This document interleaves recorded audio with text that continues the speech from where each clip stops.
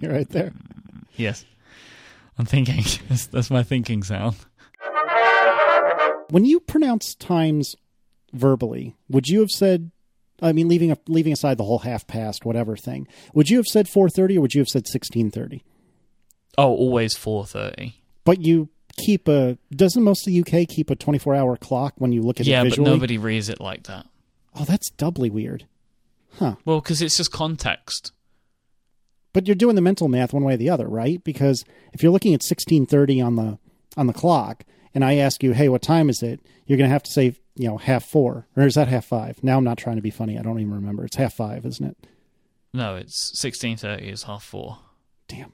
So it's the number minus 12. I understand how to do the math.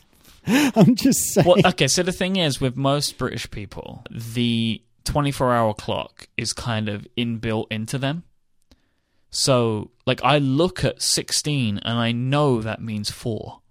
I don't have to do the mental math. The math. Mm-hmm.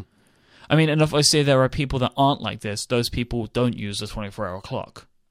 But, I see 16 and it means a different thing in that context. The number 16 doesn't mean 16. It means 4. Weird. But nobody ever says that. Nobody ever says 16:30 unless you're in, the military or something. Well, sure. But I mean, in normal, everyday conversation, you're going to look at a digital clock, and the digital clock will read 16:30, and you're going to say it's 4:30. Yes, and in the same way, you never say to somebody, oh, I'll meet you at 16:30. You say, I'll meet you at 4:30. And people infer from, the time via the context. Right? So if you say to somebody, I'll meet you at lunch at 12, everybody knows you mean 12 noon. Well, but if you have lunch at midnight? Right, but see, because nobody does. But if there are things like that, then people would say, they would either say AM or PM, or somebody would say AM or PM. Yeah. My favorite thing in the world, and by favorite I mean the thing that just annoys the crap out of me for no good reason, is when someone says, I had to get up at 5 a.m. in the morning. That's really? One of those things, though, where the AM is coming out of your mouth and you don't even realize you said guess. It drives me nuts. Hey, what time do you want to have dinner? I don't know, maybe 5 p.m. in the evening. Drives me insane. I don't know why people... So let's do some follow-up. We're going to continue to beat this horse to death. Casey's beating Mike by 1,398 Twitter followers. That is a decrease of 2 over last week. Go me. Yeah, you had a bit of a storm. Yeah, because well, I crossed the 15,000 barrier this week. Woohoo! So you've had a storming week. I did. Well, you know what it did? You know what it was? Is that I got a Marco Arment retweet, and that's good for 50 followers every time. Yeah, you see, you got a little bump. Mm-hmm. Got that Marco bump. Patent pending. Anyway, so we'll keep doing that until everyone stops listening to the show because it's boring. Brian wrote in, and Brian had to say, I do the opposite with lists than what you described on the show. I presume he's talking to you, Mike. I have a list of 50 priority counts that I check. I found starting from 0 and building up a priority list way easier than unfollowing. I don't use lists, but I actually have been declaring Twitter bankruptcy far more frequently lately just because I've been busy and I've been trying to wean myself off of being a completionist, which I know I've said 18 different times on this show. But anyway, I did a while back set up a can't miss list, which has, like you and some of the hosts from Relay and, the guys from ATP and people like that. And I have been, as a way to kind of ease the pain from declaring bankruptcy, I've been going through that list, which I could figure out how many people are on it. I'm not going to do that right now, but suffice to say it's not many, and it is a private list. But I go through that list. It has all of 14 members. I can go through that list and quickly catch up on the people that I really, really, really don't want to miss out on while still declaring bankruptcy. And that works out really well. But what do you have to say about Brian's feedback? I just thought that it was one of the more kind of sensible reasons for using a list. Yep. If it is like, if you kind of see it as I need to declare bankruptcy kind of thing, but I still want to know what these people said, then I kind of understand that as a thing. But I'm still just trying to get it to the point where I want to see everything whenever I want to see it. I am feeling pretty much better about a lot of this stuff. Like, for example, today I was away for like 4 hours, and I came back to Twitter and I started reading, and I had one of those load missing tweet things. And it was the difference of like 3 hours to 2 hours, and I just happily left that hour. Nice. I was just like, I'll lose that one. It's totally fine. So I'm getting better about a lot of that kind of stuff. So Good. Just in general, I am feeling happier about this stuff. Good. And I am just keen to see how it will continue to progress, I think. Yeah, me as well. And I'll do a little plug for you since you're probably too nice to do it yourself. The episode of Cortex this week, which was called, what was the name of his blog post that you used as the title of the episode? Dialing Down. Thank you, Dialing Down. I listened to that earlier today. It was very good. Even if you didn't want to hear about Mike's and Gray's interactions with Twitter and the internet as a whole, which is very interesting, that episode is absolutely, without a shadow of a doubt, worth the price of admission just to hear the story of Gray buying his iPad Pro. It was amazing. It was absolutely amazing. You should listen to the whole episode, because like, if you like this show, you will like that episode. I agree. Because Gray gets very kind of like thinking and feeling. Mm-hmm. But yeah, worst comes to worst, like listen to the last like maybe 45 minutes or something like that. So good. You will not be disappointed. You will not. That is absolutely factual. You can count on it. All right. We have some dissension in the relay ranks. Would you like to tell us about this? Sausage rolls in the USA. What about them? Tiff Arment of Top 4 was upset. She was not happy. Because apparently sausage rolls do exist in the United States of America, and people know what they are. Apparently I am, and these are my words, not Tiff's, I'm either uncultured or clueless, one or the other, perhaps both. I had not heard of them. Casey, are you a foodie? No, God, no. Yeah, I think this might be the problem here with these kinds of things. Well, so, okay, here's the thing. Let me go on a little tangent and a little rant. Everyone is a freaking foodie. Who doesn't like to eat? Everyone likes to eat. No, but it's not about liking to eat. It's about fussy eating. No. I am not a fussy eater. I am the antithesis of a fussy eater. You go ahead and ask Joe Steele on Twitter what he thinks about how fussy an eater I am. I am just as happy, well, maybe not just as happy, but almost as happy at a Taco Bell as I am at a fine restaurant. I see a place for both of them. And I love all sorts of different foods. I like chain restaurants. I like mom and pop restaurants. I like big, annoying fast food joints. And I like little hole-in-the-wall places. I like all kinds of food in all kinds of restaurants. So, and I'm not a very good chef. Otherwise, I would cook a lot of this food. Aaron is a good chef, or at least by my personal opinion. And we don't have as much time as we'd like to cook as often as we'd like. And when I say we, I really mean she, because I'm a terrible cook. But no, I don't think of myself as a foodie, because I don't need to get fussy about food. It's just getting fussy about food, getting fussy about almost anything strikes me as a complete waste of time. And I'm trying to think what I'm fussy about. Oh, vodka. Terrible waste of time. The fussiness is in the enjoyment of it. So going to like restaurants that do chicken in a specific way because it's nicer in such and such way. Or like, so for example, I'll give you an example of this. There is a restaurant that me and Adina really love in London called the Tram Shed. And the Tram Shed is a restaurant where they bring the chicken to you. So the best thing there is the chicken, in my opinion, the chicken steaks. They bring the chicken to you in like this kind of it's like a dish with a spike, I guess, in the middle, and the chicken is whole on the spike with the feet in the air, right? Wait, it has feet on it still too? They bring it to the table with the feet on it, and they ask you if you would like them. Some people do, apparently. I always ask them to get them away as quick as possible. And then they kind of carve it for you. But the great thing is, all of the chips, the fries, sorry. No, I was with you. are in the bottom of the dish, so like the Ooh. fat and stuff from Now the we're chicken talking. drips onto them, and there's great stuffing inside of the chicken. Oh, but now like we're it comes definitely out talking. in this specific way, right? And it's made in this very specific way. And one of the reasons we love the place is because of the way they make, present, and flavor the food. It's like the whole thing. Okay, that makes perfect sense. But I think the thing to me is like my perception of a self-proclaimed foodie is that they will only eat a chicken at, what did you call the name of the restaurant again? The Tram Shed. They would only eat chicken at the Tram Shed, and any other chicken would be subpar and disgusting. Whereas you don't strike me that way at all. And that's what I don't care for about foodies. And plus, like I said, everyone likes to eat. And a lot of people who say, oh, I'm a foodie, they just really like to eat. You know what? I freaking love to eat, but I'm not a foodie. I'll eat just about anywhere. Yeah, I will eat in many places. Like yesterday, I had McDonald's breakfast. Oh, well done. Because I do like McDonald's breakfast. It's like delicious. I was in a mall. I was in a mall in the morning, waiting for the Apple Store to open.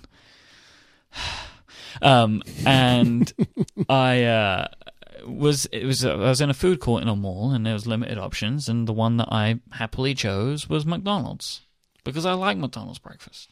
Fun fact, you know what else is really good? This is now eliminating all doubt that I am not a foodie. You know what else is really good? Taco Bell breakfast, believe it or not.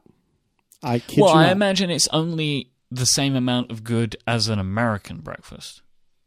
So what's a good English breakfast? Sorry, Mike? McDonald's breakfast. Okay. Well, what is a good English breakfast, actually? Now I'm asking less bothered and curious. Well, I mean, if you're looking at a full English, right, which is, I guess, what people would consider like an English breakfast, it's like eggs, bacon, sausages, tomatoes, beans, and fried bread.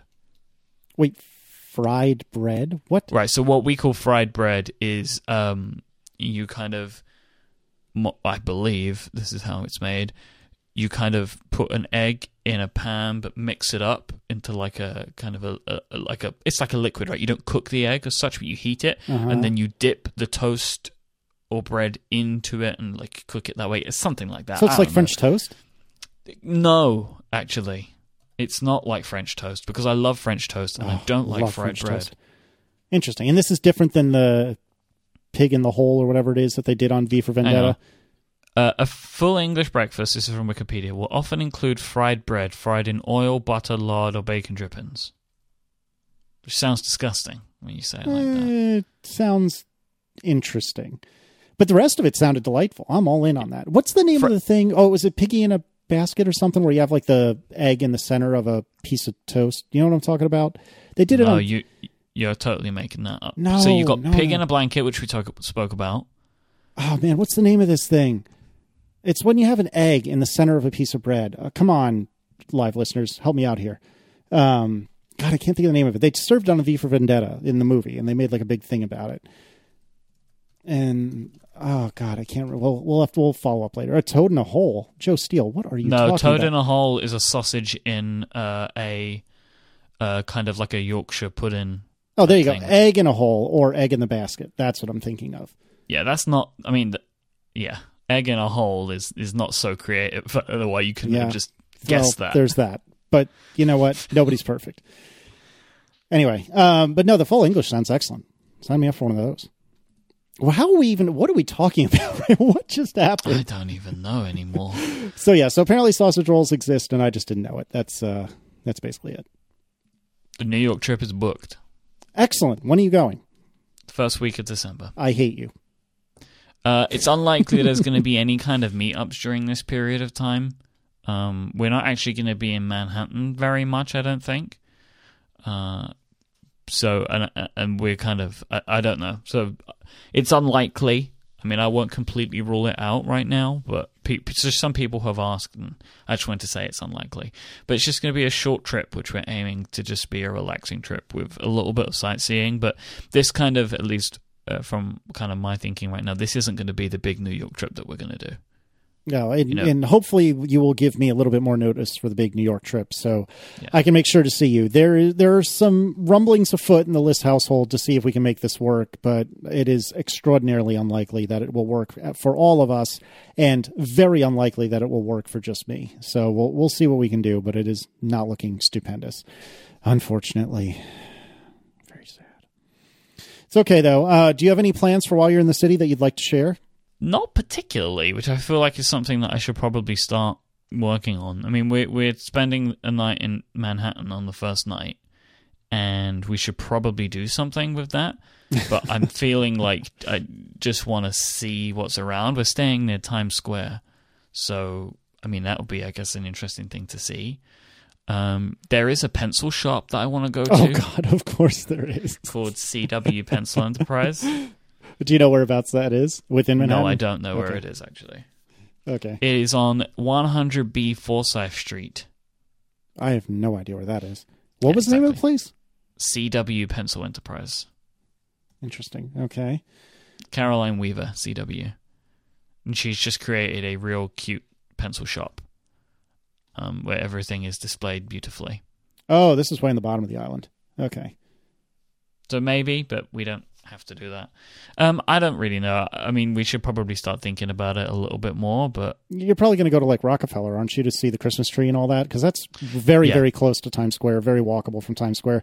The big Apple store is walkable from Times Square. Well, I say this as someone who really doesn't mind walking, and you as a Londoner, I presume, also do not mind walking, but... Sure.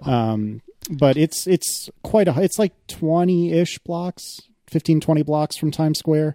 I don't recall exactly how long a block is, and one of the blocks is very long and one of them is very short, and I always get it backwards. But what I would definitely recommend is going from Times Square on foot all the way up to, and you could just walk right up Fifth Avenue, if I'm not mistaken, and see all the store windows that they do up for Christmas, although that's less of a thing now. But you can walk up Fifth Avenue and then end up at the bottom of Central Park. Yeah, and right on the edge of Central Park is where the Big Apple store is. And the Plaza Hotel, if you'd want to relive Home Alone 2. So we're currently watching 30 Rock, right? Oh, yeah. That's Rockefeller, we're definitely going to go and see Rockefeller Center. Mm-hmm. Because why wouldn't you? Why wouldn't you? It's too bad it's probably going to be crummy weather. One of my favorite things in the entire world is the High Line in New York City. This was an elevated train line that I guess was in the meatpacking district, and now I'm talking a little bit out of my comfort zone. But it was a train line. Adina mentioned this. Mm-hmm. A few of her friends went to New York recently, and they recommended this. This is something that she would quite like to see. I definitely recommend it as well. So basically, it's this elevated train line that was dilapidated for decades or something like that, for many, many, many years. And eventually, I guess it was like one guy, if I understood the story correctly, just decided upon himself, I think this should be like a public area and kind of like a park. And he rallied a whole bunch of people, and they raised the money and got the city to approve turning it into a park. And so it's this really lovely park elevated over the streets of Manhattan on the west side of the island. And it's a really lovely, lovely, lovely place to be. Not that it would be bad in November, but obviously in like the spring or the summertime, it's even nicer. So you should definitely check that out as well. I could go on for hours about Manhattan. But I mean, a lot of these things feel like the big trip. Which perhaps isn't. This is kind of more intended to be just a relaxing time in an interesting place. Yeah, well, and actually the High Line would apply to that insofar as you're just walking. You know, it's not like the sightseeing you're seeing is just the ambience and the environment around you. And Rockefeller Center will be, and Times Square both will be just chock full of people, but that's part of the experience. It's kind of ish Piccadilly-like, but not at all. That's a very loose analogy, but it's kind of sort of like Piccadilly. I would definitely recommend Rockefeller. I would definitely, just like I said, walk up from Times Square. I believe Rockefeller's north of there. Walk to the bottom of Central Park. Go into the Apple Store. You won't be able to go into FAO Schwarz. They recently shut down again, which is really disappointing. What is that? It's this mega, mega, mega toy store. Do you ever see the movie Big with Tom Hanks? Oh, yeah. It's basically that toy store. And is that the one in Home Alone as well? It's Home modeled. Alone 2? Yeah, it's a different name, but very much modeled after that. Well, maybe I shouldn't say very much, but it's very similar. But the point being, it's right. If you're standing in the Apple Cube, it's like 15 paces away from there. But it's recently shut down. As Slade 401 is saying in the chat, it's probably going to come back. They've shut down like 4 times. But as far as I know, it is currently shut down, which is too bad. I'm seeing something on the New York Post where it's like it will come back somewhere else. Yeah, it wouldn't surprise me. I've got to imagine that real estate is just absurdly expensive.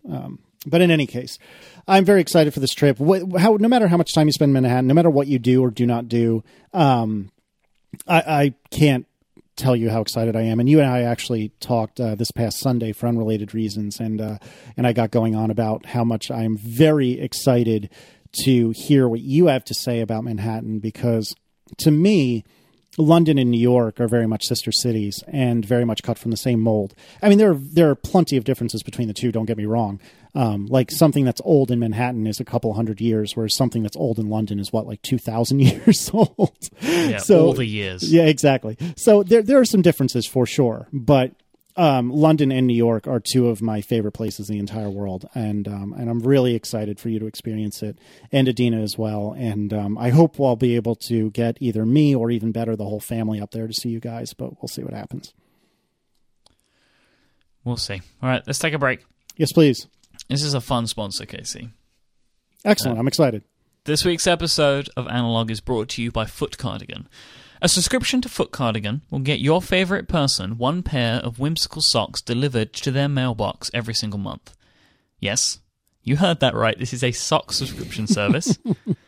But this is something that if you buy for someone, or even if you have bought for you, or maybe if you buy for yourself, this is a gift that will keep on giving every single month for as long as you want, and you'll be reminded of how awesome that person is, or that person that you buy the Foot Cardigan subscription for will be reminded of how awesome you are every month. One of the most stressful parts of the holidays is picking out the perfect gift for everyone you know, but Foot Cardigan makes that simple and finally makes it awesome to be given socks. And once you subscribe or buy a subscription for someone you love, every month a new pair of socks is going to arrive at home. It will be like Christmas in July and Christmas in June and Christmas in April, right? It will just continue to be Christmas constantly. Think of how amazing that will be. A surprise pair of fun socks delivered to their door every month, the gift that keeps on giving. As well as fun-loving adults, Foot Cardigan also has a line of socks for kids called Whippersnappers for ages 3 to 12. And they'll get 2 pairs of socks every month instead of just 1, because children's feet are tiny, so they take less sock material. And we know it's not even Thanksgiving yet. I understand that. But let's face it, you've procrastinated on your holiday shopping every single year, and it's never too late to change. Be your parents' favorite kid this year and get them a subscription to Foot Cardigan. You'll be the most popular person in your house. Foot Cardigan subscriptions are available for 3, 6, and 9-month prepaid up front, and there's also a month-to-month option as well. And listeners of this show can get 10% off all subscriptions with the code ANALOG at checkout. Remind your favorite person how awesome you are every month with Foot Cardigan. Thank you so much to Foot Cardigan for supporting this show and Relay FM. That's one of those ideas that can only really work on the internet, which is, and I mean that in a good way. Like that, what a subscription to socks. And yet, even though I could not possibly care less about socks, if somebody got me this subscription, I'd probably be like, oh, it's Foot Cardigan Day every time they showed up, you know? Their designs are really fun. So I've known of these for a while because the people behind Foot Cardigan are friends with Matt. Mm-hmm. They actually shared office space for a while. Oh, I didn't know that. That's pretty cool. I'd say one of my favorite things of this time of year is the interesting sponsors that we get because it's Christmas time. Yeah, no, it's really excellent. And it always makes me smile. In November, some of the things that we get to talk about. Mm-hmm. And I'm looking at their website, and the checkout is pretty awesome. So it's very conversational. Are the Foot Cardigans for a man Deegan or a lady Deegan? How often do you want to pay? How many months of glorious socks do you desire? They have good copy. Want gift wrapping? We can do that too because we're amazing. So for $2 a month, add horrible gift wrapping every month. Or for $2, just horribly wrap it the first month. Or no wrapping because I hate fun. It's delightful. Yeah, I like that kind of style. Me too. So they're really cool. They're really cool. What else is going on? So I was editing Reconcilable Differences today. Mm-hmm. This episode will be out for people by the time that they're hearing this one, right? It will have already been out. And John and Merlin are talking a little bit about Star Wars. They just mentioned it briefly. I was talking about going to the movies, and they were very briefly talking about Star Wars and how excited John is for Star Wars. And he was, did you hear the story about the kid that got to see a cut of Star Wars before he died? Did you hear about that? No, I don't think so. There was a terminally ill child who wanted to see or young person. I'm not sure if they were a child. I think they were a young person who was terminally ill, and he wanted to see Star Wars Episode 7 before he died. And there was this campaign around it, and they showed him a rough cut of the movie. Oh, that's awesome. Yeah, it was really nice, and it basically led to a conversation where John was talking about the fact that he has actually worried about that, like that he might die before the movie comes out. This movie, this very one that's coming out in like a month. Yeah, he said he felt more that way about Episode 1, but has thought about it for Episode 7. Wow. Anyway, all of this has led me to the thinking of, I don't think you're that crazy about Star Wars. Meh. Right, okay. At this point, the entire internet is circling around my house, getting ready to, tar and feather me. I like Star Wars. It's fine. I enjoy it. But I haven't bought tickets to the new one. I'm not entirely sure that I'm going to go while it's still in theaters. I probably will. I will try to. But, whatever. I don't know. I feel like that sounds more dismissive than I mean it to. It's just, I don't really get all jazzed up about Star Wars like a lot of people do. And I don't think that I'm right. I don't think that I'm wrong. It's just, I enjoy it. But to me, it's kind of just another movie series. Whereas almost all of my friends and almost everyone I know, I would say, is like crazy amped up to see this movie. And I'd like to see it for sure. It's not that I don't want to see it. It's not that I don't think it's worth the money to see it in the theater. It's just, if it works out, great. And if it doesn't, it's no big deal. Are you excited to see it, Mike? Yeah, of course I am. Didn't you, what was it on this show or a different show that you were discussing going to see it at like 10 a.m. on a Thursday or something like that? I can't remember what show it was, but yeah, I am doing that. I'm seeing it at like 11 a.m. on the day it comes out. I think it might have been on Upgrade. Me and Jason were talking about it at one point. Yeah, so I'm going to be going to see it like on the day it comes out here, which is it's many hours ahead of it coming out in America, right? So I'm going to go and see it as early as I can on that day, and I want to see it at a time where nobody else is going to be there, really, which is like 11 a.m. on a Thursday. Right. Excellent. Because this is how I saw the Avengers, like that kind of time of day. Oh, I loved the Avengers. Yeah. Well, anyway, I'm excited, I guess, to see it at some point, but I guess the thing of it is that to me, I am in no way urgently seeking a viewing of this movie. I would definitely like to see it. I'm sure, well, I shouldn't say I'm sure I'll enjoy it. I presume I will enjoy it. But you know what? If it ends up that I can't see it for a while, that's okay. And I don't know. You just want to be a part of the Disney magic? Of course I do. I love Disney, but I don't know. I just, there's very few movies that I'm unbelievably excited to see. And off the top of my head, the only ones I can think of in the last 5 years are the Avengers movies.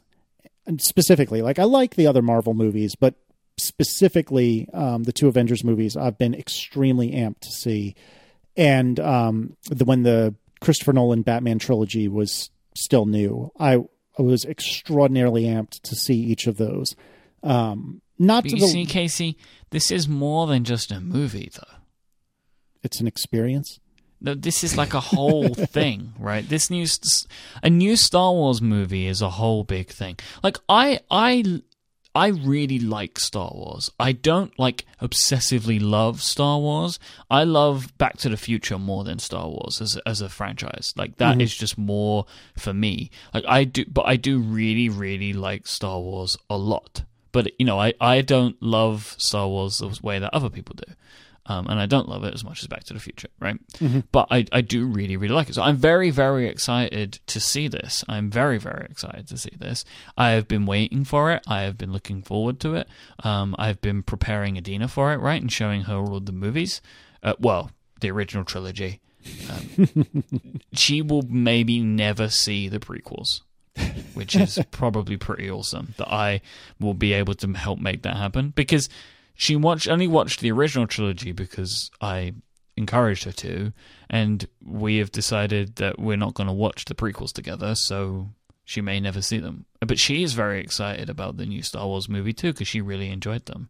And also because it is this cultural phenomenon, which I think is why many people are excited about it, because it will be a global event, right? It's one of those type of deals, right? It is everyone is going to be talking about this type of thing. Yeah, and that's the thing is that, I mean, we've established on this show that I have sporadically a very severe case of fear of missing out. And I don't know if I necessarily fear missing out on the movies and watching them, immediately, but to your point, I do want to be part of the global conversation. And if I don't get off my, took us to get into the theater until like a month later, then I'm not going to be able to be a part of that conversation. And gosh knows the movie is going to be spoiled for me 85,000 times. And I mean, I haven't gone out of my way to avoid spoilers, but I wouldn't exactly invite them either. I don't know. I'm sure I'll see it at some point. I'm thinking to myself here, because what day of December does it come out? It's either the 16th or the 17th, depending on where you are in the world. Okay, so maybe during like the Christmas holiday break, maybe I'll be able to get a ticket and find the time to go see it and, find a babysitter and whatnot. But I don't know. I guess I'm excited. Question mark. I mean, I'd like to see it, but it's like I said, it's one of those things that I think I feel more pressure to see it sooner because I want to be part of that conversation than because I'm like really amped up to go see it. So in regards to spoilers, like I don't really mind seeing some of the stuff, like watching the trailers, seeing the posters, that kind of thing, because those I don't feel like are going to be spoilery and like they're not going to be too high spoiler wise for me. And like even stuff that I see on Twitter will probably be fine because I can't imagine many people are going to spoil the actual plot of the movie for a while.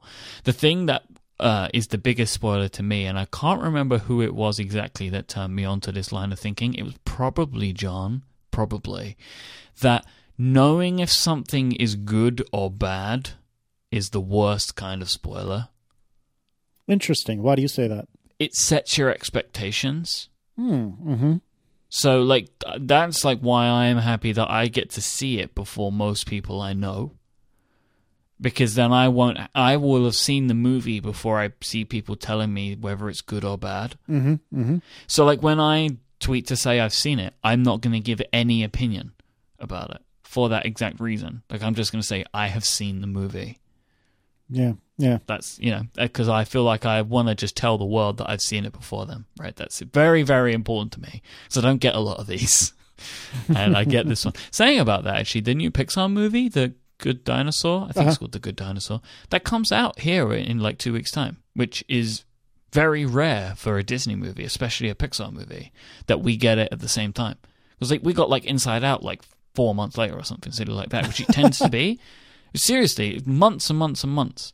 Like I feel like I only saw that movie like 6 months ago, right? And they're usually like a year between them, like the releases. But we're getting that at pretty much the same time, which is very interesting, and I'm not 100% sure why they've changed it this time around. Oh, whatever works, but celebrate it while you can, I guess, right? Yeah, but at least we're getting, did I mention we're getting Star Wars before America? Did I mention that? Okay. I don't know. And the other thing about it is I almost feel like guilty for not being the world's biggest Star Wars fan because so many of my peers are just so into it. And I would describe you as very into it. Whereas to me, like I said, I'm just kind of whatever and blasé about it. And there's a part of me that feels almost guilty, right? That like, why don't I like this thing well, not that I don't like it, but why am I not as excited as everyone else to see this thing? What am I missing? Why am I not cool enough? Am I not smart enough? Like, do I not get it? I don't know. There's a little bit of guilt there, but who knows? Maybe it just doesn't tickle those buttons. I can't think of the right word, but yeah, no, it just I'm with doesn't you. tickle you in the same way. I guess not. I don't know. I mean, again, it's not that I don't like it. It's not that I won't enjoy it, I'm sure. But I'm just not super crazy amped like everyone else is. What else do we have to talk about? So I got a good email today from a guy called Micah. And he was talking about the Apple Watch and using it with his partner. And he did actually show me something that was awesome, which was he had a fracture. He'd been taking screenshots of digital touches between him and his lady friend. And he had a fracture printed of the digital touch screenshots. Oh, that's in, like, kind of a cool. collage. Mm-hmm. Yeah, really clever, very clever. Bravo. I bet that went down very well. And he said this one thing that I want to read. After half a year with your Apple Watch, how do you feel about Apple's original intention of it being the most personal device ever? With time under your belt, do you use its touch features at all for intimate communication, or do they remain gimmicky? So I wanted to answer this question very quickly and then kind of maybe talk about the Apple Watch a little bit more, because we're kind of 6 months in to the both owning the device.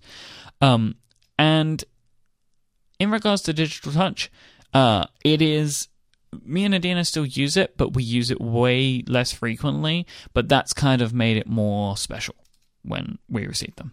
Mm-hmm, mm-hmm. If that makes sense. Yeah, it does. Aaron and do you and Erin ever use it? I will occasionally send her heartbeats, just kind of let her know I'm thinking of her and that I'm still around, but she doesn't typically send anything to me.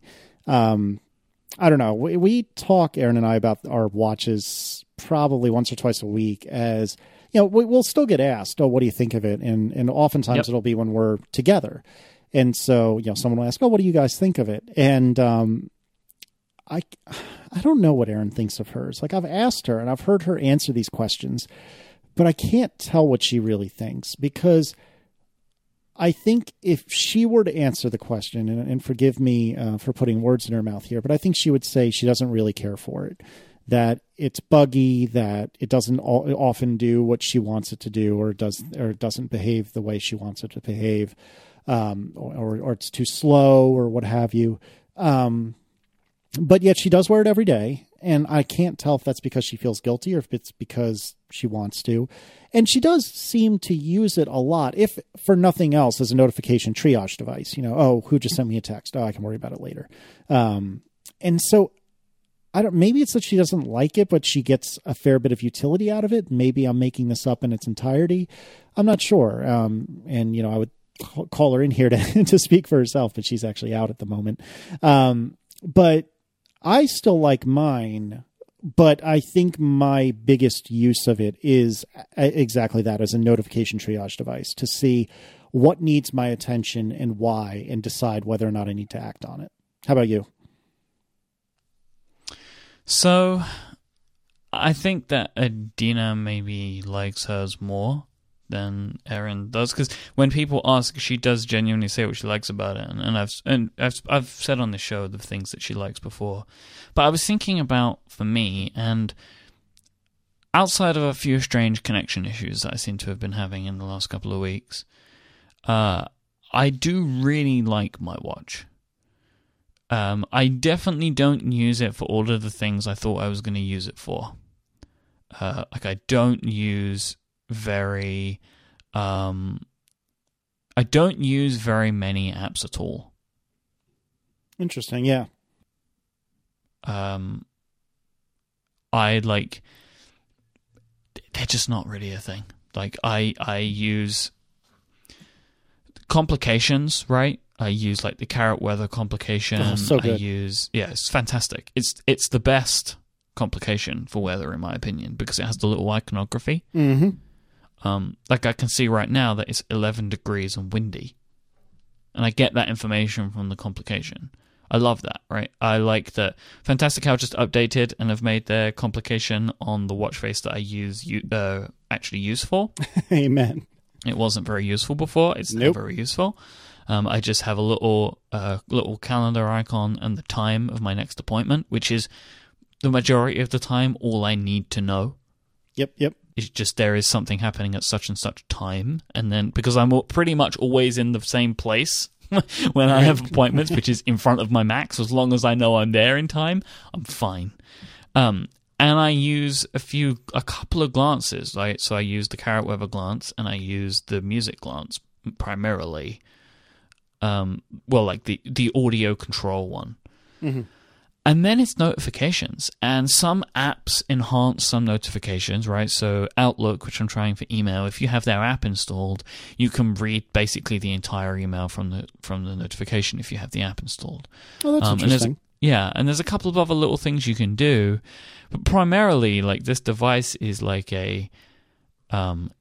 get notifications, see notifications. That's kind of, and then maybe act upon them in some small way.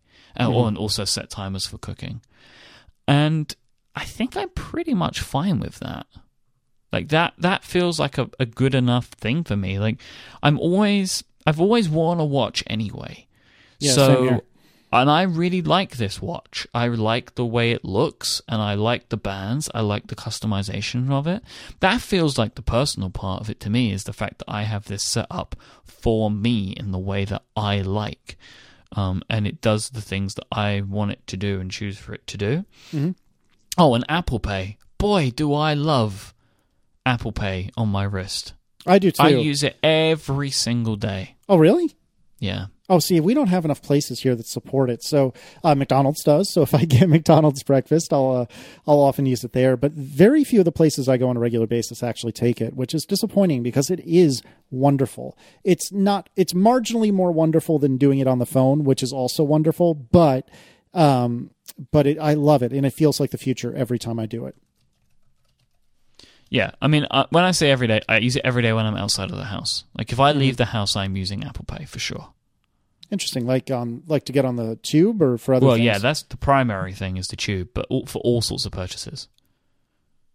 That's really awesome. And that's because you have much, much more support for contactless payments in the UK than we do. Is that right? Yeah, it's in lots and lots of places. Yeah, see, I'm super jealous about that. Listening to you talk about what you use your watch for, I'm thinking about what do I use mine for? And as I said before, notification triage is number one. And I think that my favorite thing about the watch, which is, I don't know if this is a good thing or a bad thing, but my favorite thing about the watch is my phone never makes noises ever for any reason anymore. Because I put my watch on as soon as I get out of bed, mostly because I want credit for standing, and I take it off right before bed, mostly because I want credit for standing. And as long as it's on my wrist, my phone will not buzz. I'll get a tap on my wrist that says, hey, something, you need to look at something, but my phone won't buzz. And that might be my favorite feature of all, is to have my phone not buzzing away constantly or chirping constantly. And I really like that. I don't use very many apps for it. I agree with you there. I'm looking at what I have installed. When we were still tracking what Declan was doing with like diapers and things like that, I would use the Baby Connect app occasionally. Fantastical sometimes. Slack is comically bad, which is really annoying. 1Password every great once in a while. I do use Workflow because I have a couple of workflows that I've set up for myself that are supported on the watch, which I really like a tip calculator, for example. But that's mostly it. I'm not that big into glances. They don't really do much for me. I'll have to try the Carrot Weather one. I'd like to see how that is. And I do like the Fantastical one. But yeah, I love the complications. I love that I can have, as cheesy as it may sound, a weekday and weekend watch face. Basically, the difference is whether or not it has Fantastical on it, because on the weekends they're not scheduled that tightly, so I don't need to see what my next appointment is all the time. I wish I had more bands, but given that I have the Space Gray Sport, I think other bands would probably look a little weird with it. I did get Erin a white band for hers. She has the standard sport watch body with the kind of salmony color watch band. And I got her a white watch band, which she actually has yet to use. I think because she hasn't really figured out a reason to use it, which is fine. But I don't know. I do like it a lot. I like it, I think, less than I hoped to. Okay. Could you live without it? Like if it broke, like if you smashed your Apple Watch, would you buy a new one, or would you just not leave it? Like, would you just leave it? I think I could live without it. I think I would prefer not to, because I do love that notification triage that darn much. The other night, Erin and I went out on a date. Her mother was nice enough to come over and watch Declan for a few hours. And we went out to a nice dinner, and I took off my Apple Watch and I put on a watch that Erin gave me, a Citizen watch that Erin gave me that I really love. And to be honest, I didn't really miss it that much. But I also wasn't, blowing up with text messages and notifications and things of that nature.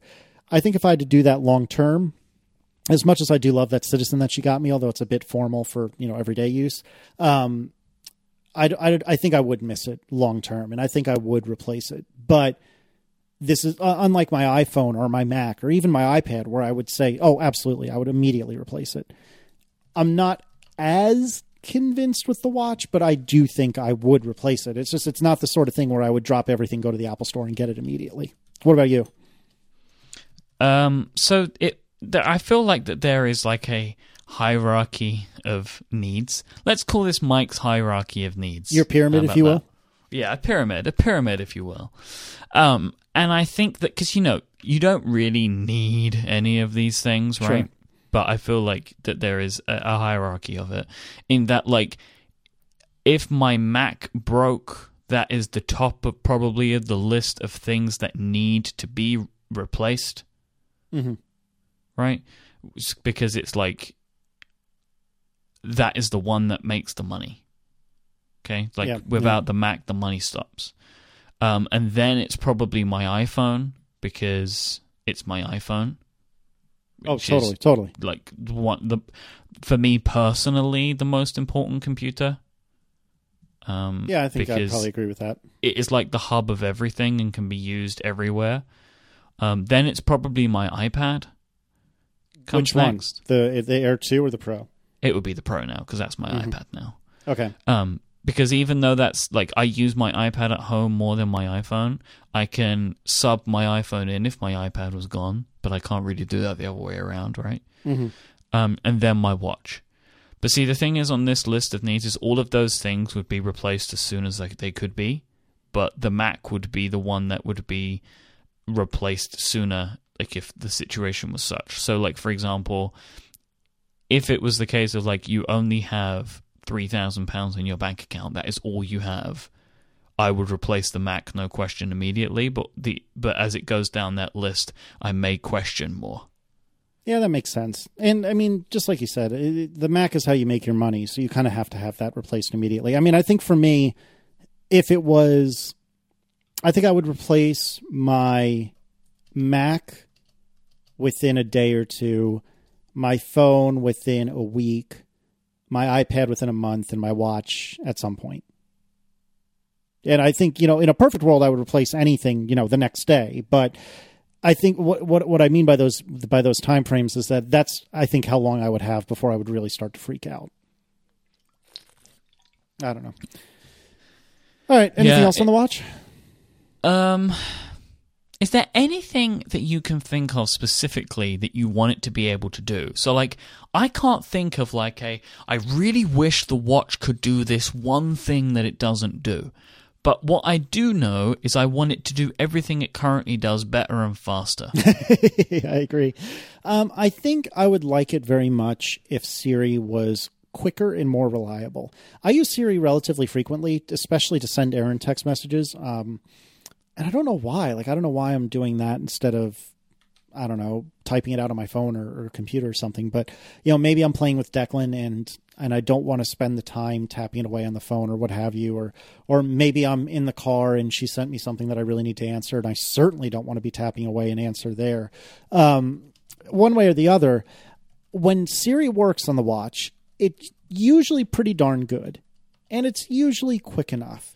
But oftentimes I'll say, ahoy telephone, or ahoy watch, I guess, in this case, and it'll do the tap tap to let me know, yes, I'm listening. And I'll keep talking.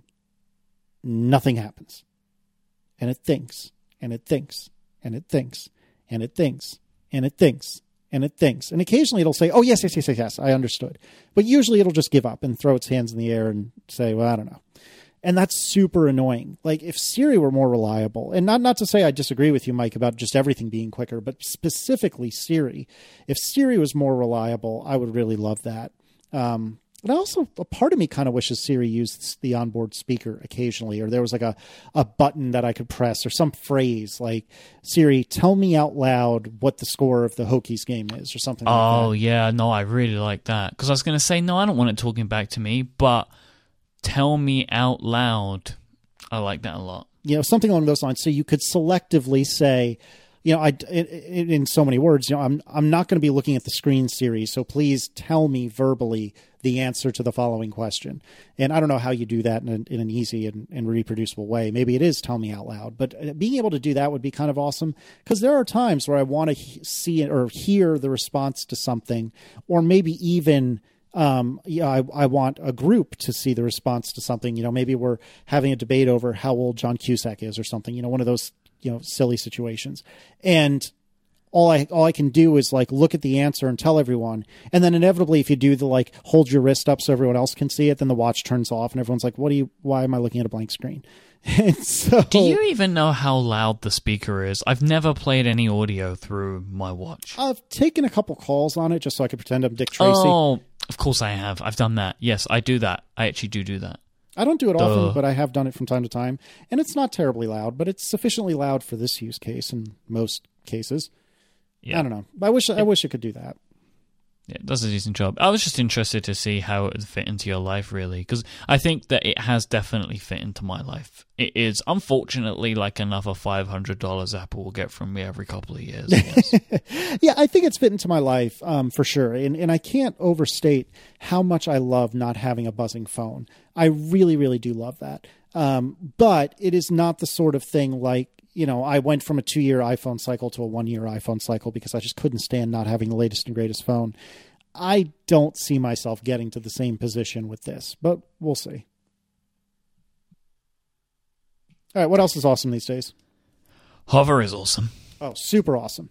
Hover is awesome all of the days. Hover is my only way, my favorite way, because it's the best way to buy and manage domain names. I've spoken about the buying of domain names on Hover time and time again, because it's super simple, it's super easy. They have all the TLDs you'd expect, .com, .co, .me, all the new ones. They have great prices, like $12.99 for their .com domains.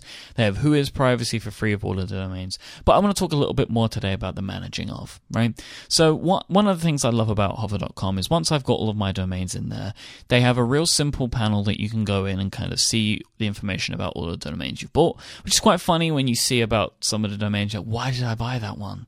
And I like to sometimes think back to the idea in my brain as to why I bought that domain. And you will end up buying a ton because it's so easy and they're so well priced. It's like if you have even a fleeting idea, you should buy that domain. But they have a real great panel where you can see all this stuff. And something that Hover have introduced recently that I really love is Hover Connect. So this makes it super simple to connect the domain that you've bought with a website. Like something that I always hate is having to go in and update all of those CNAMEs and all that malarkey that I don't fully understand. Well, like you're copying and pasting in some strings of text that you find on the sites that you're using. Say a site like Squarespace or a site like Tumblr or something like that. You kind of pull in, you like copy and paste information from Tumblr, you paste it into Hover, and then it magically maybe potentially connects the accounts together. And like, I spoke about this before, like I wasn't getting email for like a week at one time because I copied and pasted some incorrect information into the stuff. Well, Hover have a service now called Hover Connect, where you go into your domain admin panel, you go into the domain that you want to connect to a site, you select the service that you want to use it with. They have a ton of services integrated, and they will automatically amend all of your DNS records for you. No more copying and pasting to get things set up. It's super awesome, super simple. And also, one of the things I love about Hover is their great customer support. I've used their email support a few times. That was how I got that situation fixed when I wasn't getting my email for a few weeks. Hover's email support very quickly just told me, oh, you need to copy and paste this into this. You put this into here. And I was like, oh, yeah, I mean, I knew that. I was just testing out the support, so I have something to talk about in the ad reads. No, I just didn't know what I was doing. But this is where they're really great with this stuff. And they also have no hold, no wait, no transfer telephone support as well. If that's your bag, you can give Hover a call and they'll help you out over the phone. They have their valet service where Hover will take all of the hassle out of switching your domains from another provider to Hover because they will just do it for you. And they have volume discounts for bulk domain renewal. They have custom email addresses, storage and forwarding, and just so much more. It really is fantastic. So go to hover.com right now and try them out. You want to use the code catching up at checkout. That's me catching up to you, by the way. Catching up, all one word. When I looked at that a moment ago, I was like, why did I choose catching up? That's why. So when you use the code catching up at checkout, you get 10% off your first purchase at hover.com and show your support for Analog and Relay FM. Thank you so much to Hover for sponsoring this week's show. Excellent. Okay, what else are we talking about tonight? So, something we haven't sort of spoken about in a while, and I was just thinking about it. How is your blogging coming along, Casey, this? It depends by what measure you mean. I think it's going okay. I haven't written in, what has it been, a little over a week and a half. I've been pretty busy. I don't typically blog when I'm at work, but occasionally if I had a slower day, I'd be able to fire off a quick post here or there. But I've been pretty busy at work lately, and so I haven't been able to do that. And because I've been so busy at work, when I get home, I just want to spend time with Declan and Aaron, and then typically after that, I'm just going to bed. And so I haven't had the time to spend on it lately that I've wanted. And plus, I haven't been as inspired lately of things. I haven't been as inspired lately of things to write as I usually am. That being said, when we were talking earlier about the Apple Watch and what I thought about it 6 months in, I was thinking to myself, maybe I should write a blog post about this. But I don't know. I'm pleased with it in general. I'm pleased with how often I've written, generally speaking, although I've been slacking the last few days.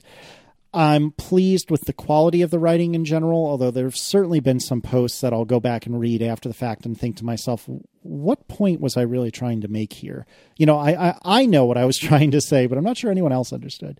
But in any case, I'm pleased with it. I haven't looked at analytics in a long time, so I couldn't tell you how it's doing in that regard. Why aren't you looking at analytics? Partially because I just haven't had the time, partially because I haven't had the time for vanity searches that I usually do, if I'm really honest with you. And I classify this as like a vanity search. But I don't know. I guess I haven't really cared. It's not that, I don't know, that sounds so negative. It's not that I haven't cared, but I don't know what analytics is going to tell me that will really empirically affect how I treat my blog. That's a much better way of phrasing it. I like that. Mm-hmm. I have looked at the Memberful API because that's the trendy thing to do these days, is to do supported, member-supported blogging. I've thought about doing the same thing. I don't think it would be quite so simple for me as it has been for some others, because Memberful, which is the platform du jour for doing this sort of thing, has really good integrations with Squarespace, has really good integrations with, I believe, WordPress, but it doesn't integrate quite so well with really any other blogging platform. And so because of that, if I were to go the route of doing a Memberful sort of thing, I don't think I'd want to do a newsletter, because I don't think that's really in my wheelhouse. And I believe that's what Jason's doing for the most part with Six Colors. And I know he's going to be doing other things as well, but I think that was one of his primary pitches, was doing a magazine. Do I have that right, or am I crazy?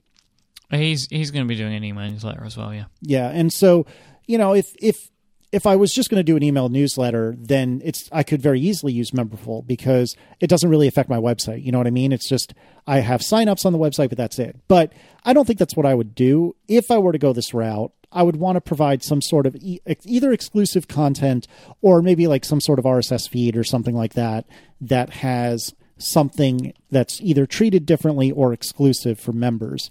And in order to do that, that would require a lot more effort on my part to actually, dig into the Memberful API and really write a client and merge that into Camel. And it's not that I can't do it, but it's a fair bit of work.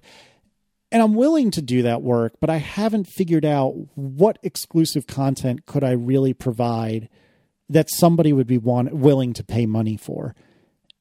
And I haven't come up with that answer yet. So we'll see what happens. I was reading a blog post that Jason wrote today. He was talking about writing on the iPad Pro as opposed to writing on the MacBook.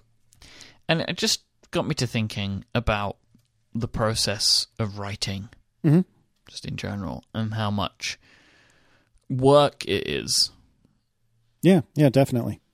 And that the work and the painstaking work doesn't really feel like to me anyway, it doesn't feel the same as the type of work that I do here with you. Even though we go through and we edit it all out and stuff like that, to me it just feels different whether it is or it isn't, and that's just because of my natural inclination to talking rather than writing, and the fact that I don't actually enjoy writing very much. So, do you actually enjoy it? Do you like to write? Oh, absolutely. I don't know that I'm very good at it, but I do enjoy doing it quite a lot. Do you like it more or less than podcasting, or does it not really compare? It's different. I'll answer the right way, Casey. Nothing in this world other than my family is as much fun as hanging here with you, Mike. You bet. No, I don't know. It scratches a different itch for me, and I think I brought this up one of the times we talked about my blog in the past on this show. But all the podcasting things I've done thus far have been a group effort. It's been you and me, or Marco and John and myself, or myself and some person who's having me on as a guest. And my website, from start to finish, has been exclusively just me. And because of that, it's one of the things I'm most proud of professionally that I've done. And it's not that I'm not proud of Analog, or that I'm not proud of Neutral, or that I'm not proud of ATP, but that's a group endeavor.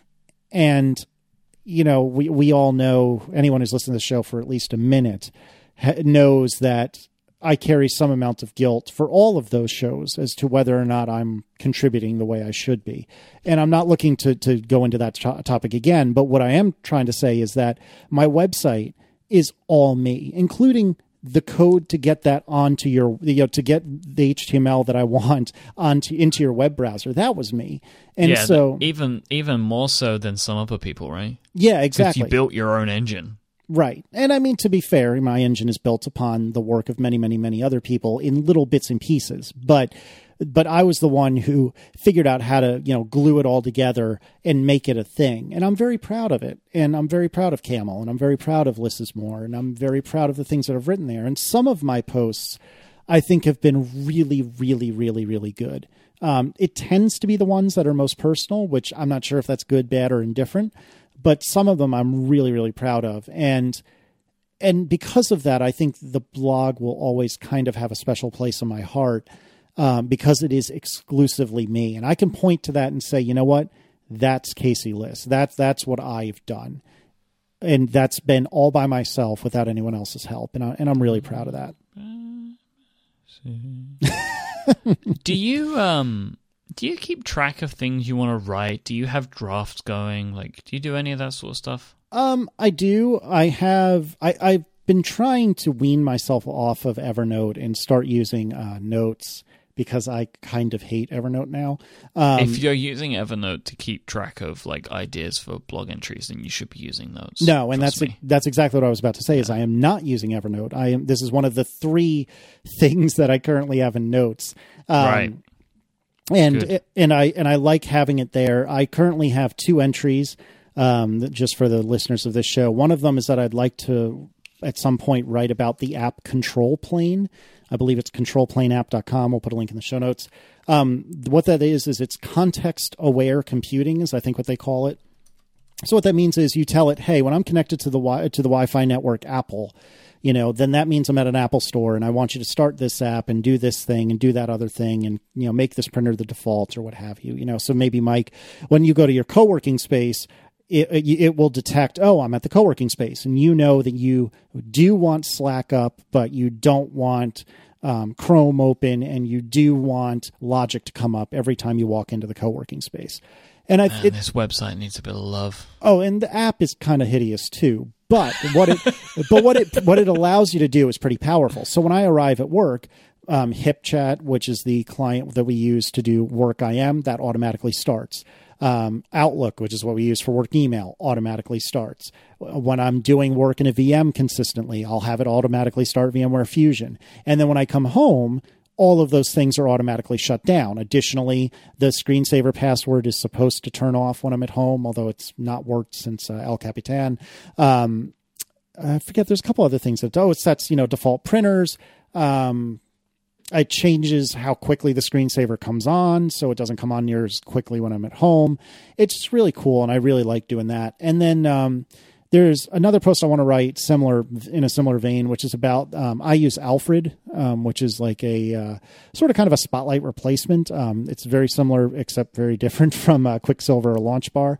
And I've written a couple of workflows in Alfred that I think are really nice. And workflow is, I'm using that term very, very, very loosely, but like I can type Command Space, which is what I have bound to Alfred, and type Wi-Fi off, and it will turn my Wi-Fi off, which oftentimes for me is quicker than going to my menu bar and toggling it on or off because my hands are already on the keyboard. And so I'd like to write a post about that. And at some point, maybe I'll get around to them. And actually, while we're sitting here, I will write Apple Watch thoughts 6 months in. And now that's in the list of blog post ideas. I really enjoy writing. I want to be better at it. I want to make more money off of it, but I'm not sure how to do that. You know, I do have the Carbon ad up in the corner now. We'll see if I ever do the Memberful thing. I doubt I will, because I think I've missed the opportunity to do it when it's not just like, oh, look, Casey's doing the same thing as everyone else is doing. So I don't think I think I'm too late if I were to do it, unless I did something like really unique and interesting with it. But we'll see what happens. I'm curious to see how long it'll go. And, you know, when did I start writing in this? I think it was early 2014. Yeah, it was April 29th of April, 2014. So it's been, you know, over a year now. It's been about a year and a half now, and I'm happy with that. Well, it's obviously stuck. Yeah. And I'm glad. That's good. Yeah, and I'm glad for it. And I've been making improvements to Camel along the way. In fact, just last night, I believe it was, I changed the way that metadata worked based on a suggestion from somebody on the internet, Anthony, whose surname I forget. I apologize. But anyway, I changed the way metadata works. So I'm still working on Camel here and there, and that keeps me entertained and keeps me sharp. And I've been able to use a lot of what I've learned from writing Camel in the workplace, because Camel's all JavaScript, and I always was really bad at JavaScript, and I probably still am, but I'm much better at it than I was, you know, before I wrote Camel, and I'm really pleased with that too. Casey, it's still your time. What time is that, Mike? It's Tom Bin time. Tom Bin time. Tom Bin time. Tom Bin has been designing and making travel bags, laptop bags, and backpacks by hand in Seattle, Washington since 1972, and today they are bringing you Relay Your Feels. Excellent. So thank you to Tom Bin for bringing us Relay Your Feels. I've talked about Tom Bin in the last couple of episodes. The first time I talked about it, I talked about my beloved laptop bag. The last time I talked about it, I talked about my Copilot, which I lovingly call my Merce. I've run out of unique Tom Bin bags to talk about, so I can't do another spot on a whole nother bag. But I will say that I do absolutely love both of these bags. They're extremely well built. Oh, you know what? That's not true. I forgot about the parental unit. We can talk about the parental unit. So around the time that Declan was born, we noticed, I think because of Ben Brooks, that and actually Sean Blanc as well, both got Tom Bin parental units, which is their diaper bag. I like my parental unit quite a lot. In fact, I quite love the parental unit. The parental unit is a Tom Bin bag in every way, except a little bit different. And I think I mentioned on the last episode that one of the ways that, you know, Tom Bin takes his stuff seriously and really thinks their things through is that the zippers on my Copilot and on my laptop bag are both very, very sturdy, and I believe they're waterproof, and they're actually kind of hard to zip without having two hands available. And Tom Bin, being awesome, realized that that's just not gonna cut it when you're talking about a laptop bag. For a diaper bag.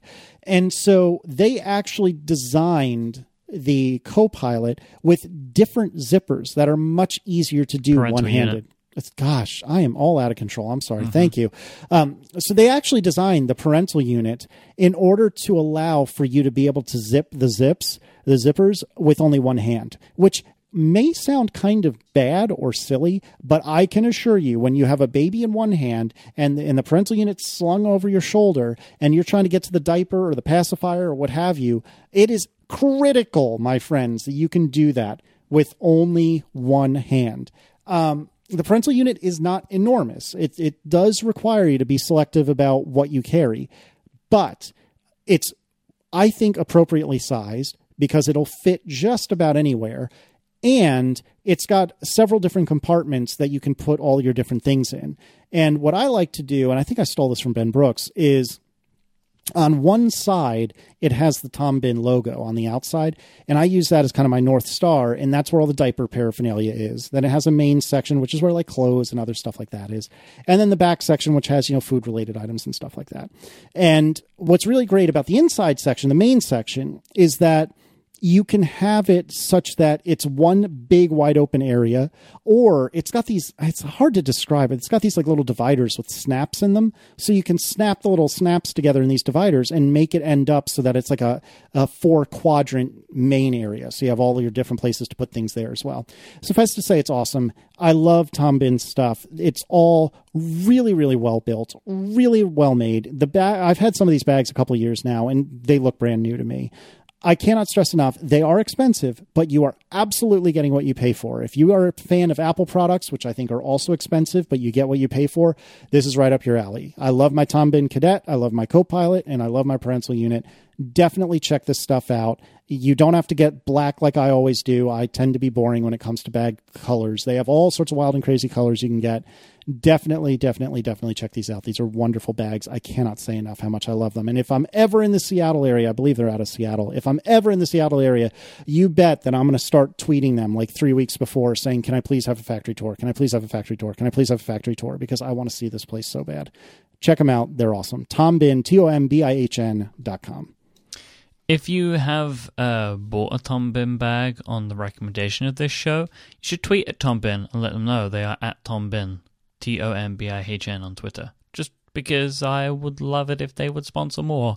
And I know that some people have tweeted at them, and I know that they were very happy about that. So if you have done that, then let them know. That would be awesome, because I'm sure that they would love to know that you did it as well.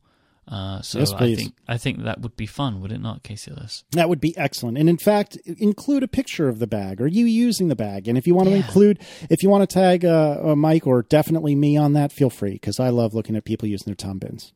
So to learn more and upgrade your bag, visit TomBin, TOMBIHN.com. Thank you so much to Tom Bin for their support of this show. Excellent. All right, so some really quick relay your feels. Yes, Doug would like to know, how do you react to road or tube rage? I wanted to start off by saying, when people annoy me on the tube, I either huff or I get angry and maybe curse a little bit sometimes. Loud enough that they can hear you, or just under your breath? They could hear me if they wanted to, but not so loud that they definitely heard it. Okay, so what would incur that kind of reaction? What is a tube offense that would bother you like that? People being stupid in some way or another, right? For example, like, let's say a seat opens up and I'm close to the seat and I start moving towards the seat and somebody basically runs to jump on the seat. Mm-hmm. Like, they would be called maybe a bloody idiot, or maybe something a little bit stronger. You are so delightfully British right now. Oh my goodness. And there are many things, like just general pushing. Don't push me too much. Or like if when I say too much, you notice that? You can push a little bit. Everyone pushes a little bit. Don't push too much. Or like if I'm trying to get off and people are trying to get on, well, everybody knows the etiquette is you let people off the train first. If you don't let me off the train, then you will also get a huffy and potentially some words thrown your way. Oh, Mike, that's so awesome. Do you use hand gestures when I'm angry on the road? Yeah. So I think we discussed this in an episode of Neutral. I want to say it was the 6th episode. I am not 100% sure of that, but we talked about road rage and driving etiquette. And I think that might have been my favorite episode of Neutral. And years ago, my youngest brother, I have 2 younger brothers, one of which has been an adult for years now, if you will. The youngest, the one I'm speaking of, is in graduate school. And he'd said to me a few years ago, you know what, Casey, don't flick people off if you're upset on the road. Then they've won. No. Here's what you do. If you can and can do it safely, get up next to them. Give them a thumbs down. let them know that their driving is subpar. And oh my God, that is the best idea I've ever heard. I've only had the opportunity to do it a couple of times, and I think the couple of times I've done it, they have been like avoiding eye contact. So I've never gotten the reaction I wanted, but I have been known to flash a thumbs down. I haven't given the finger in a long time. That being said, on the way to work, now that I'm working offsite at a client's office, my route to work has changed, and it's like quadrupled. I used to live very close. Well, I live very close to our office, but I'm not working at our office right now. On the way to the interstate, which I take in order to get to work, there is a stoplight where I am trying to proceed straight through the stoplight, and to my immediate right is a Starbucks. And I'm typically trying to get through the stoplight a few minutes before 8 every morning. Inevitably, people have come off the interstate and they are trying to so they're facing me and they're trying to make a left into Starbucks. And inevitably, because everyone is self-obsessed and selfish, 13 people will run that light. Or even better, there'll be a clogging, it'll be clogged trying to get into this little Starbucks parking lot. And so that it'll end up that it'll back up all the way into the intersection. So some idiot is sitting in the intersection as I have got a green light to go through it. And I have to just sit there and lay on my horn and wait for everyone to get into Starbucks to get their stupid devil juice so they can go about their stupid day. Whereas Do you lay on your horn? Oh, yeah. Oh, when that happens, oh, yeah. In fact, today, 2 different stoplights. People ran red lights, and I laid on my horn as I went through the intersection. Oh yeah, God, it drives me insane. And it will feel better. And what makes it even worse is that they're going to get stupid coffee. Like, this is why people don't drink coffee. It's because it's evil. No, this is why people need the coffee, because otherwise they're running red lights. No, they're running red lights to get the friggin' coffee. Because this is what happens when they don't have it. If they don't have it, they'll always be running the red lights. Oh, whatever, Mike. It's just Think of it that way. It's devil juice. That's all I have to say. Don't blame the coffee. Blame the moron. Oh, no, it's devil juice. This isn't the coffee's fault. Stop saying devil juice. It's the coffee's fault. Because if they didn't need the coffee, they wouldn't be making the left into the stupid parking lot. But yeah. I rest my case. Well, no, because then they would just be doing it for McDonald's instead. Yeah, but there isn't a McDonald's in that parking lot, Mike. There's a Cleaners, and that's about it. If there was, they would. Mm-hmm. What was your favorite cartoon character growing up? Because Spencer would like to know. So I was thinking about this today, and I don't know if I can think of a favorite, but I can remember one that I really, really loved for a very long time, which was Dexter from Dexter's Lab. I didn't watch very much. I know of what you're referring to, but I did not watch much of it. This is Dexter's Laboratory. He's the smartest boy you'll ever see. I loved the idea of having a secret lab in my bedroom hidden behind a bookcase, which I could build robots in as a kid. Who wouldn't? I guess, I don't think I saw but only a couple episodes of this. When I was growing up, Nickelodeon was very much a thing, and Nicktoons were a thing. So Nickelodeon was kids-oriented TV channel that was owned either by MTV or I think actually by Viacom, which owned Dexter's MTV. Lab was a Nickelodeon show, by the way. Oh, was it? Okay. So that's why I'd heard of it. When I was growing up, and I'm a little bit older than Mike, the original group of Nicktoons had just debuted. And I'm probably going to get these details wrong, but to my recollection, it was Doug... loved Doug,